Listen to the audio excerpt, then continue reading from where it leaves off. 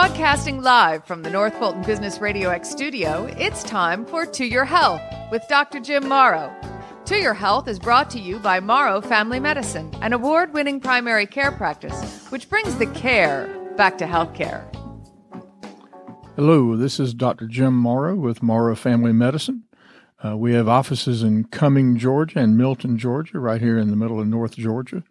And we try to use state-of-the-art technology as well as old-fashioned care to bring you the best care we possibly can. We want to make you feel both cared for and appreciated. At Morrow Family Medicine, we realize that you have many options and choices where you receive your health care, and we do appreciate it when that choice is Morrow Family Medicine. I'm here in the Renaissance Bank on Windward Parkway in Alpharetta, Georgia, in the Business Radio North Fulton Studios, and I'm here with John Ray, my cohort in crime. How you doing, John? I'm great. How are you today? I'm good. I missed you last week. I came at the wrong day. Well, it's better to be early than late. Well, I was certainly early. So last time we talked, we were talking with a couple of gentlemen from Georgia who are dealing with some very important issues in low THC oil as it's become legal in Georgia and will start to be distributed over the next few years. And today we're going to talk about a completely different topic. Today we're going to talk about skin cancers. And we're going to talk about skin cancers in general and some specific types in particular. This is a very important topic because we all are getting too much radiation from the sun. We all need to be aware of the fact that we are, and we all need to be careful when it comes to our sun exposure, which is the number one cause of skin cancer. So if you look across the population of Americans, it's said that 1 in 6 people in America will at some point develop a skin cancer of some sort. That's about a third of all the cancers in the United States. Now, most people who develop skin cancer don't develop a life-threatening cancer. They develop what's called non-melanoma skin cancer, and there are two main types of those. There's basal cell cancers, or basal cell carcinoma, as it's called, and that's the most common tumor, if you will, the most common neoplasm around the world, and also squamous cell cancer. And these are both cancers that can destroy tissues. They can give you a lifelong of problems if you don't take care of them. But in the majority of cases, they are not deadly. The majority of these are taken care of with some surgery and occasionally some adjuvant therapy, but they're not deadly. But melanoma, or malignant melanoma, accounts for 75% of the deaths that are associated with skin cancer. So it is absolutely deadly, and it's a horrifying death in too many cases. It's a frightful thing, and it's one of those things that if you have it, you want to get rid of it, and you want to stay rid of it, and you want to do everything you can not to get malignant melanoma. Now, we're going to talk in specifics in a little bit about these different types of cancers, but regarding melanoma in particular, it's the 8th most common malignancy in the United States, and it has the most rapidly increasing incidence. And there are a few different reasons for that, but if you go back to the 1930s, about 1 in every 1,500 Americans might develop melanoma, and now it's 1 in every 100, maybe 105 people will get melanoma, or likely to get melanoma. The non-melanoma skin cancers, the basal cell and squamous cell cancers, affect older persons, and the melanoma rates really are peaking between the ages of 20 and 45.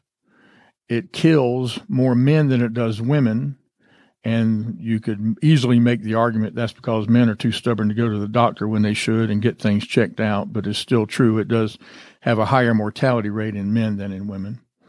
And also, it kills more people who are Black, African American, who are more likely to not be able to see the distinguishing characteristics of a melanoma. And one reason it's thought that it kills more men too is that it occurs on the back, and men just are less likely to see it. The rising incidence over the last few decades is absolutely associated with sun exposure, societal changes, depletion of the ozone, that kind of thing. And if you know people that are visiting tanning beds, I encourage you to encourage them not to do that. It's one of the worst things you could do. The best thing that will happen is you will wrinkle early, and the worst thing is you could very definitely develop melanoma from that radiation that you get in the tanning bed. So with skin cancers in general, the first thing we want to try to do, of course, is to prevent skin cancer. Well, the way you prevent skin cancer is you limit your sun exposure, your radiation from the sun. So you want to avoid the sun during peak hours. And if you've heard anybody talk at all about this, you've heard them talk about not being outside between 10 and 4. 9 and 5 is even better. If you're going to go outside and work in the yard, go in the evening. Go first thing in the morning. Don't go in the middle of the day, because the likelihood of you getting a sunburn, which is the kind of thing that can lead to a skin cancer of some sort, is obviously greater. If you're outside, even in the wintertime, and it's sunny and it's snowed, the reflection from the snow can increase your radiation risk, and it can increase your cancer risk. Same thing on the beach.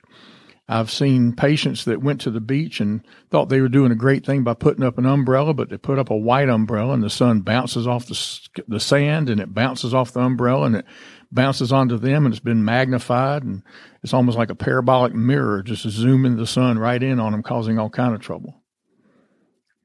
My wife's a big believer in rash shirts for the grandchildren when we're at the lake, and something like that's a very good idea to limit sun exposure. Pants, long sleeve shirts, sunglasses, hats, and not just a baseball cap. But if you're trying to limit your sun exposure, wear a hat with a wide brim. Wear a big old hat, and don't be ashamed of it. Wear it with pride so that you can not have the little skin cancers on the tips of your ears that I see so many people with weekly almost. And then sunscreen. You want to use sunscreen when you're outside, period. That's the end of that sentence. You want to use a water resistant, especially if you're going to be in the water. That's pretty obvious. But a broad spectrum coverage that's at least an SPF of 30. If you use a number 30 in your sunscreen, you're going to block 97 or so % of the sun's UVB rays. These are the most dangerous rays from the sun. And if you use that and reapply it every probably couple hours is a good idea, then you're a whole lot less likely to have sunburn, you're less likely to have sun damage, wrinkling, and eventually skin cancer. If you're swimming, if you're sweating, and if you're in Georgia, you're sweating, you really want to be careful about that. You can use higher number SPFs, but most of the research says that it really doesn't do a great deal more good, and nothing's going to block 100% of the sun's UVB rays anyway. So prevention is a very important part of this. If you prevent it, it's just basically something you never have to deal with. If you get in a habit of doing these things, it just makes it second nature, and there's nothing difficult about it. It's like raising a child to sit in a car seat. If you raise a child and you always have them in a car seat, they never raise Cain about being in a car seat because they don't know any different. And if they're going outside and you're putting sunscreen on them, it's just what you do before you go outside. So I think that's something everyone should try to do. So later on in life, once you've been exposed to the sun, it's important to screen for skin cancer. And there's a world of disagreement in the medical community when it comes to screening for skin cancers. One entity will say you should screen everybody from the age of 20 on, and one will say you shouldn't screen at all, you should just encourage prevention, and one will say something else, and there's just too much debate. But I think it's difficult to argue that if you're looking for it, you're more likely to find it. There's also no argument that early detection of skin cancer improves outcomes. Skin cancers grow from the skin deep, typically, and if you catch one before it gets very deep, then you have a much better opportunity, regardless of the type of skin cancer, to keep it from being something that completely alters this person's life or their features even. The ability to find skin cancers, however, varies greatly with physician training or clinician training. So, except for the very high-risk persons with a history of skin cancer or atypical moles, there's considerable debate about who should be screened, but very few people argue that if you are at high risk, at some point you need to be screened. So, in my opinion, which is what you get on this show, between the age of 20 and 39, you ought to have a complete skin exam at least every 3 years. Very few people would argue that you shouldn't do it more than that, but I wouldn't wait any longer than 3 years. If you're 40 or older, then you ought to do it every single year. If you've been found to have premalignant lesions or sun damage in a certain spot that might be something that could change to a cancer later on, then you probably should go more often than that. Every 6 months is a good idea in that situation. When you're getting screened, you want to always tell the physician or the clinician that you want a whole body exam. It's very simple. It's easy. It's lightning fast. It doesn't take long for them to screen you. And it's something that you will be glad you did if you're developing any sort of mole or lesion that could become a big problem for you. You obviously want to not be wearing a lot of makeup when you do this. You want to have a good light source. Daylight's ideal, but a little bit hard to come by in this particular setting. And taking photographs is a great idea because you can then see over the years how things change. Now, when physicians are looking at these moles, there's a rule that they try to go by to help them understand which mole might be a problem, which one might not be a problem. And that's the ABCDE rule. And if only everything in medicine was that simple. But it's ABCDE. It's asymmetry, where half of the mole doesn't really match the other, or part of it really doesn't look like the other part. Border irregularity. If you look at the border, it's not just smooth and round and perfectly circular. It's got irregular edges to it. Color that is not uniform. You might have a couple of different colors in the mole or the skin lesion that you're looking at. Diameter greater than 6 millimeters. That's about the size of a pencil eraser on a number 2 Ticonderoga pencil, I'm sure. But a diameter greater than 6 millimeters, if it's larger than that, it could very well be a problem. And evolving size, shape, or color, which means it's changing. So if you have a mole that has these characteristics, any of these characteristics, then you want to be checked.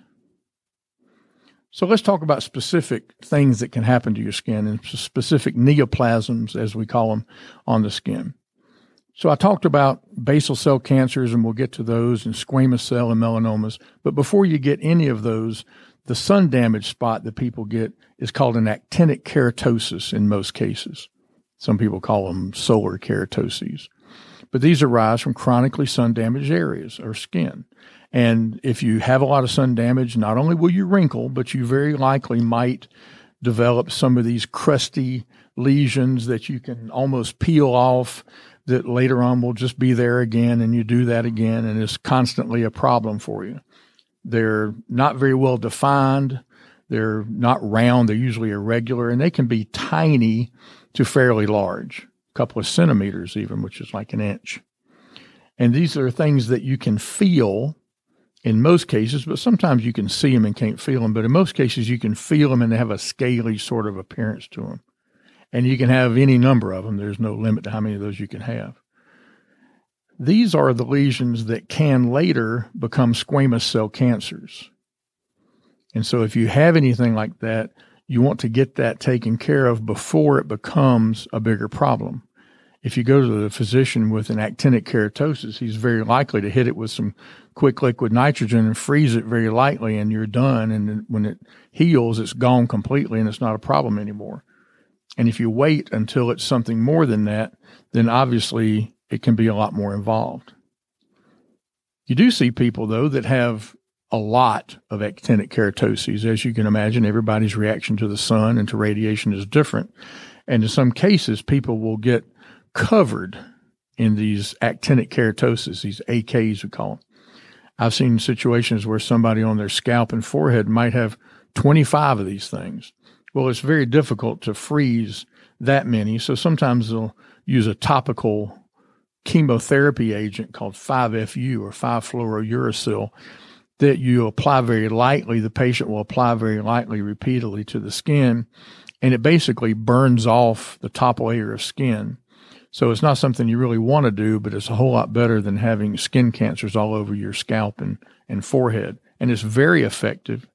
It can be a very worthwhile thing to do, and it can get you back to a much better baseline than where you are if you've already had all this sun damage. This is a very uncomfortable treatment, and I don't want to make that sound like I take that lightly, because I don't.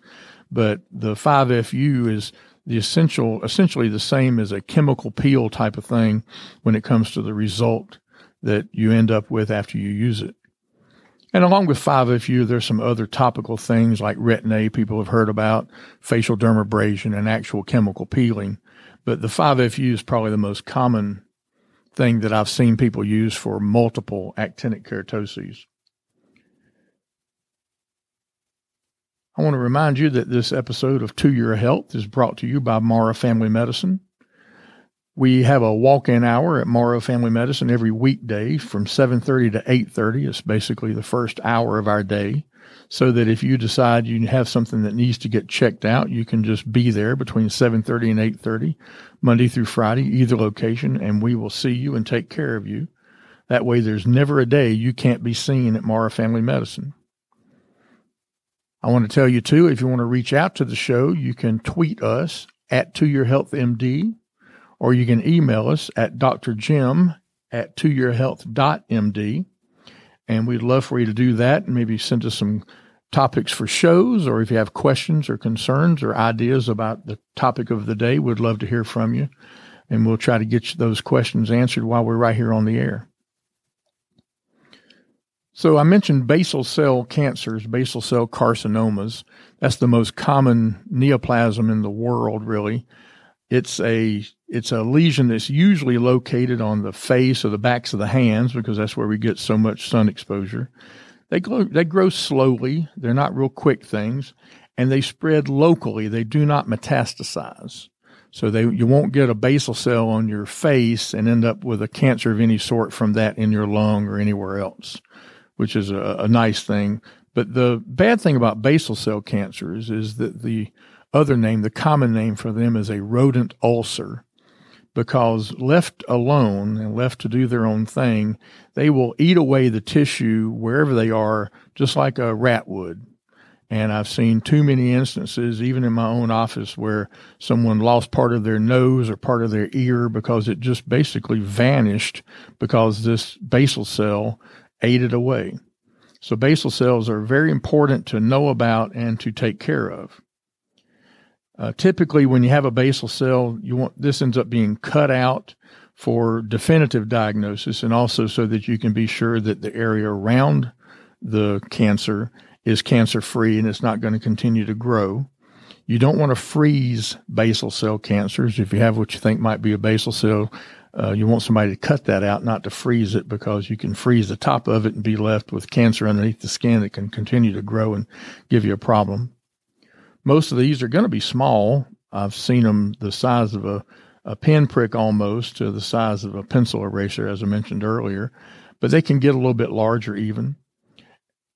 The treatment for them is, as I mentioned, but if you have one that's in a cosmetically important place, ear, nose, face, that kind of thing, then it's not uncommon for patients to undergo what's called Mohs micrographic surgery.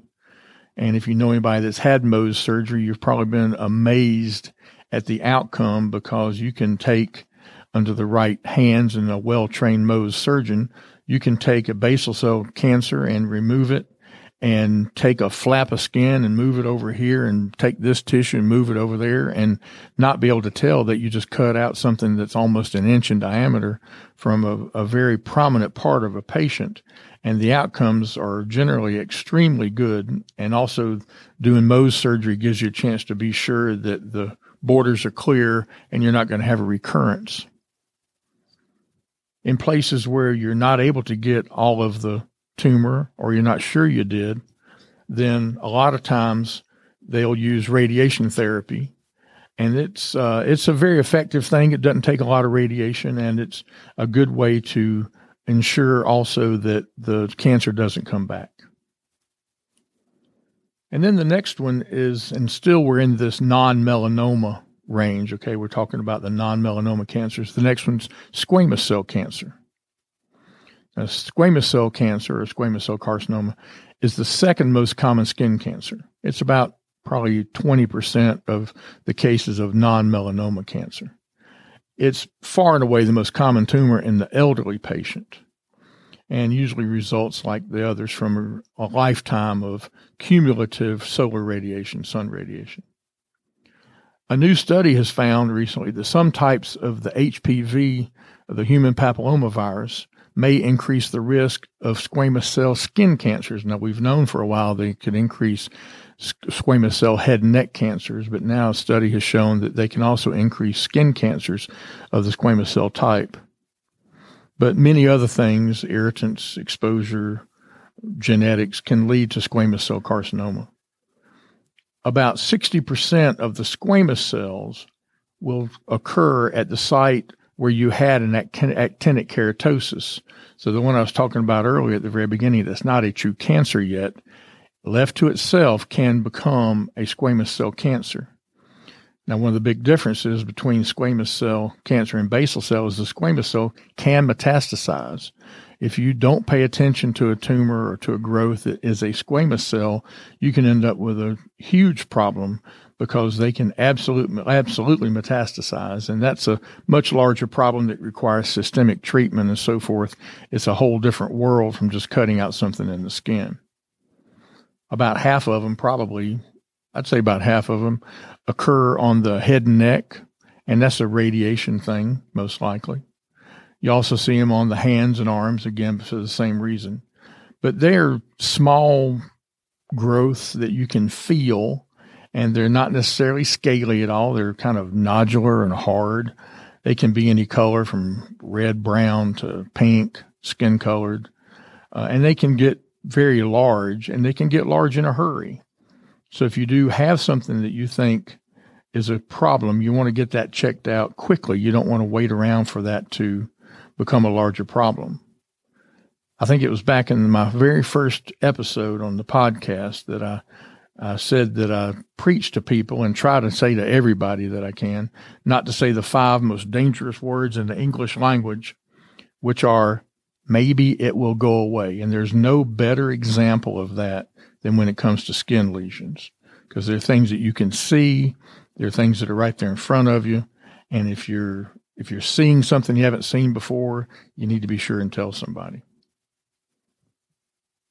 Now, these squamous cells, they can be very aggressive. They can metastasize in a hurry. The most common site for them to spread to are the lymph nodes and the lungs and probably the liver. But once they metastasize, the 5-year cure rate is only 34%. This is a big deal. This is not just a bump on your skin. This is a great big deal that you want to be very cognizant of. You want to be very good about looking for this. And if you find something, you want to be sure and say something to somebody and get something done about it in a hurry. Now, again, just like with the basal cells, a lot of times the Mohs surgery is done to take care of these tumors. And just to explain Mohs surgery a little bit better, it's basically taking the smallest amount of tissue possible where the lesion is and sending it to the lab and waiting while the patient is not closed up, hadn't had the incision sewn up. But you send that to the lab, which is on site. You find out that the borders still have some cancer, so you go back in and take out a little bit more. You send that and check it, and if the borders still have some cancer, you do a little bit more.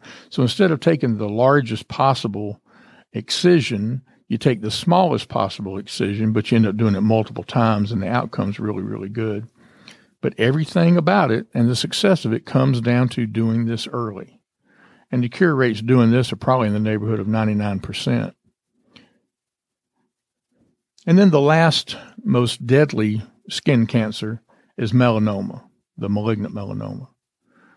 Malignant melanoma has devastated people and families. It's a horrible thing if it's not found early. It's frightful at best if it is found early. And it's an important thing to talk about. So I want to talk some about the details about malignant melanoma. There are 4 types of malignant melanoma. There are 2 very common ones. The superficial spreading type, which is basically a mass of discolored skin that has all those characteristics I mentioned earlier. They're irregular, they're asymmetrical, they might have different colors, they're larger than a pencil eraser, and they're changing, that kind of thing. And this is probably it's probably 70%, 3/4 probably, of all melanomas. And they usually occur in people between the ages of 20 and probably 45, but you certainly see them later on in life as well. They're commonly on the upper back of men and women, and for some reason on the legs in women, and that's probably a function of skirts versus pants, but I don't think anybody's ever really figured that out. And the other most common type of melanoma is what's called nodular. And I bring that up mainly because I don't want anybody to think that in order to have a melanoma, you have to have a brown patch on your skin, because you don't. These things might be brown or they might not. They can even be uncolored, and they might be something you can feel more than you can see. These things invade the skin just like traditional melanomas do or superficial spreading melanomas do. And the most important thing about success with treating these has to do with how deep in the skin they are when they're found and removed.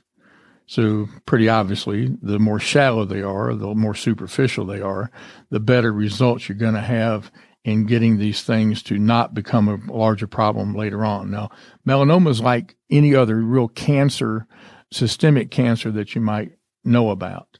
They're going to result in trips to the oncologist. They're going to result in scans. They're going to result in surgery, probably to some degree, greater or lesser. And they're going to resort in a great deal of follow-up for the patient. And it's important, it's extremely important that the patient do this follow-up and be very aware of having these follow-up exams, so that not only are you getting another skin check to be sure you don't have another melanoma, but you're also getting checked by an oncologist to be sure that the one you had has not turned up somewhere else. And if you do that, then depending on the thickness and depth of the lesion when it was found, you can certainly have a good outcome. But melanoma is something that frightens people, as it very well should, and is something that everyone needs to be aware of. Don't ignore spots on your skin. They might not just be spots on your skin. It's very, very important. So the bottom line on skin cancer is fairly simple. The incidence of skin cancer is increasing by epidemic rates. The use of tanning beds has changed the risk of basal cell cancer 1.5 times and squamous cell cancer probably 2.5 times. The basal cell continues to be the most common skin lesion, but the most dangerous one is the melanoma. Aggressive growth and metastasis are features of melanoma and can be seen in some of the squamous cells. So this is something that you really want to be aware of. Find these things early. Remember the A, B, C, D, E, the asymmetry, the border. Look at the color, the diameter. Is it bigger than a pencil eraser? And is it evolving or changing? Keep these things in your mind when you see something. Go to the doctor and get checked. Remember the safe sun measures, sun avoidance, wearing proper clothes, using sun tanning and sun protection, and SPF of 30. If you do these things and you keep this podcast in mind when you've been out in the sun and when you're standing in front of the mirror, you can save yourself an entire lifetime of agony and treatment and misery, and save your family an awful lot of the same as well. So I encourage everybody to do their best to do this and see if you can find things early and get rid of them, and with any luck at all, prevent them in the first place. John, that's skin cancers right there. Well, except for maybe a couple of questions we got here, if you're ready. I'm always ready. Fire away. Okay, cool. So got a question. You mentioned the need to get a full body exam or examination every 3 years. Early on, yeah. Is that something that your office can do, or do you have to go to a dermatologist? I personally go to a dermatologist, and I think that's what people should do. I think in a situation like this, you want somebody who is the most attuned to this kind of thing as they can be. And I'm a generalist, and I like doing things with a generalist, but in a situation like this, I think it's important to get screened like that by the specialist. Now, if you have a particular bump that you might have a question about, go to your family doctor. But if you're getting screened for skin cancer, I think you let the expert do that. Okay. And another question here. So this is coming from someone who says, I've been out in the sun for years. Do I have damage that I can't really at this point reverse? Yes, you do. That's the simple Well, answer. that's good news. Yes, you do. Yeah. We all do. And you do not reverse sun damage at all.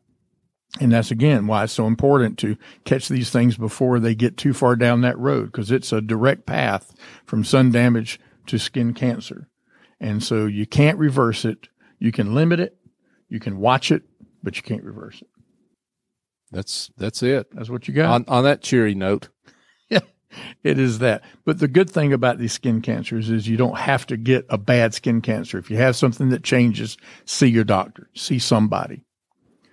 So I really appreciate people listening. I hope if you like what you're hearing, you'll hit the subscribe button on your app so that you can continue to be notified when we have new podcasts, which, by the way, happen on the 2nd and 4th Wednesday of the month. And for right now, that's all we have. And this is To Your Health.